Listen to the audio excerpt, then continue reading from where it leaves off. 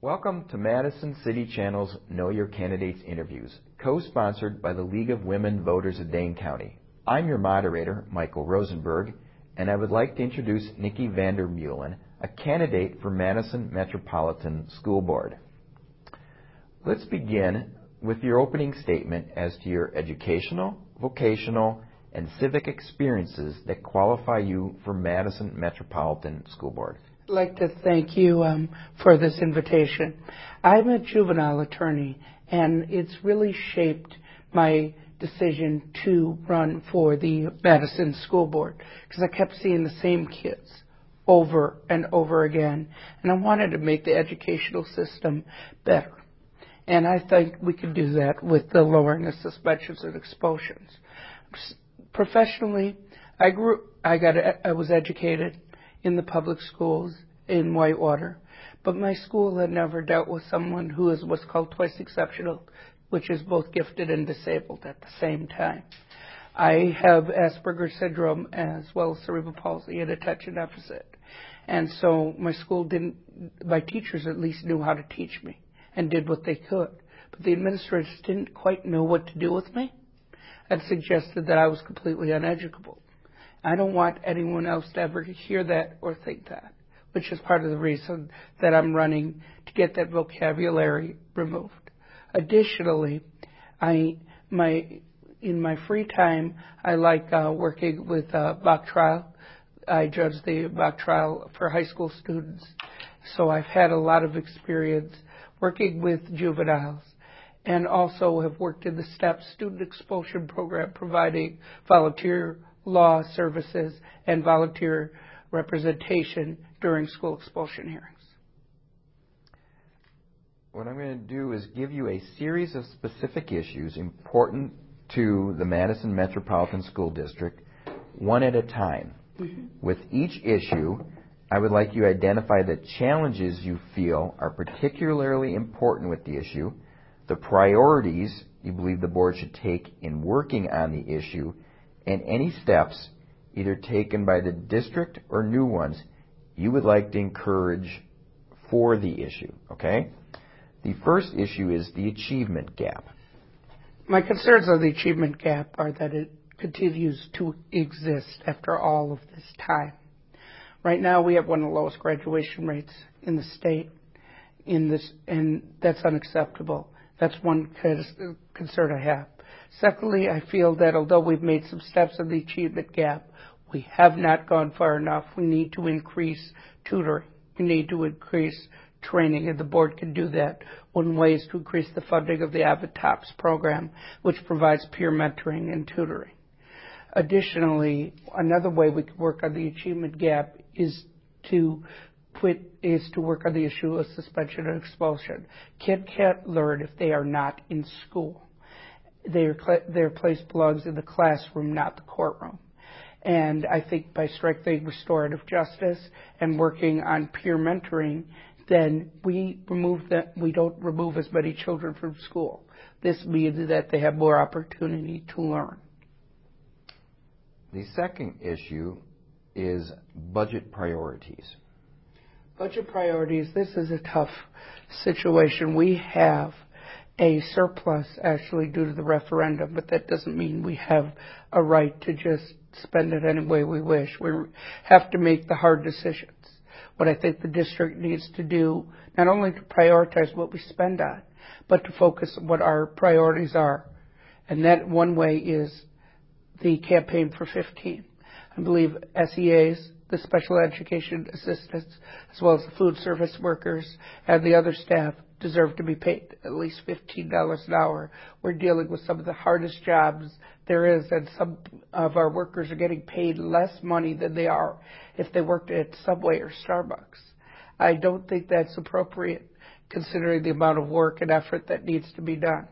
Another way on budget priorities and how we handle the budget, we need more public input. That doesn't just mean holding a meeting at 5 p.m. on a Monday during the school board. It means going into the community. It means actually having forums in the community on a weekend, on a day where people can actually get there, so that we can have a true cross-section of what's important to everyone, not just to the few who can make it to the meetings. somewhat related to the last one, the third issue is state funding. State funding, this very simply, we need to represent our students. I'm not saying deny school funding, but I worry when we have a governor who wants to pit our teachers against our students and say, yes, you can get this increase in public education, but now we're going to change the rules halfway through the game and say you're not in compliance with Act 10. That worries me quite a bit. What we need to do is, yes, be in compliance, but we need to fight for our students. We need to tell the state, yes, we're trying our best. These are the services. This is what we can provide, but this is what we need from you. We need this commitment to special education. We need this commitment to African American students. We need this commitment to make sure that learning is a right for everyone and that it's not some game where we pit the rights of students against the rights of teachers, because that's just not a fair system. The fourth issue is hiring and maintaining quality teaching staff. This is an essential issue, and I don't think our district does well enough on it. I feel that right now, for our dual language program, we're going to Spain to get teachers on emergency licenses. I want to work on people in our community who are bilingual. Work on minority individuals and students of color to try and increase the number of diversity, increase those who are willing to apply. And that is done not just through pay, but by creating a system where every individual is respected. Additionally, we can do advertising in journals, in Facebook, in social media, so that we can get a true cross-section of people. And I would not encourage the emergency visas, emergency licenses. What I would encourage, instead of the emergency licenses, is to focus on a homegrown program and keep building that way. The final issue to focus on is school infrastructure and maintenance.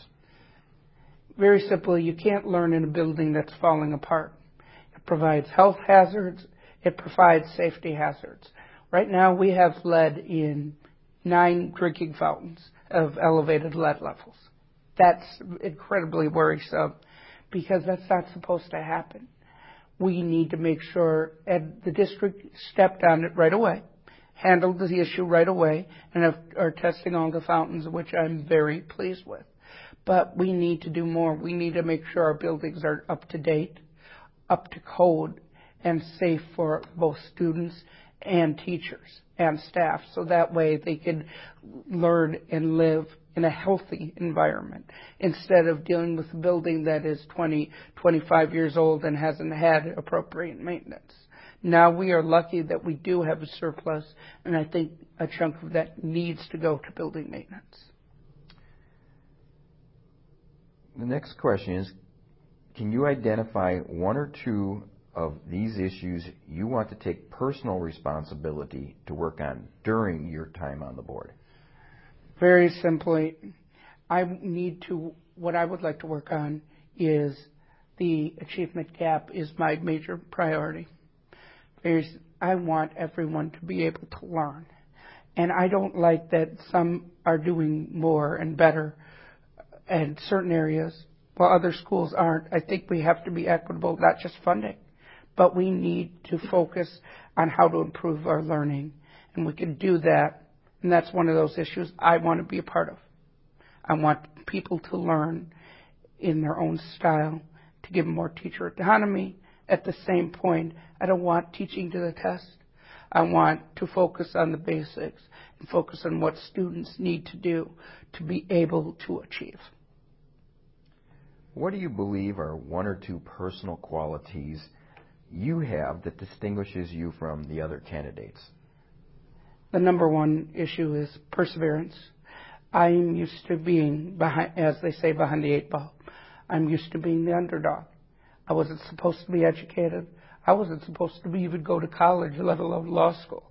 In fact, my high school guidance counselor said the only way I could ever go to college was to go to a small women's college that would meet my needs. Otherwise, I would have no chance whatsoever to be educated. And that was graduating in the top 10% of my class. I had teachers and teachers were at least helpful and understanding. But I'd have parents who'd walk up to me and say, I hear you bought your way into Wisconsin, to my face. And so I'm used to fighting back. I'm used to standing up to myself and for myself. And I'm going to fight for every student to make sure their rights and their learning is protected, because everyone has the right to learn. What would you like to say to the viewing audience as we complete this interview? I would ask for your vote on April 4th. I feel that the schools are in need of a champion for all students, and I feel I can fill that role. And thank you. I want to thank Nicki for speaking with us and the viewing audience for taking the time to know your candidates. Please vote in the spring general election on Tuesday, April 4th. On behalf of Madison City Channel and the League of Women Voters of Dane County, I thank you for joining us.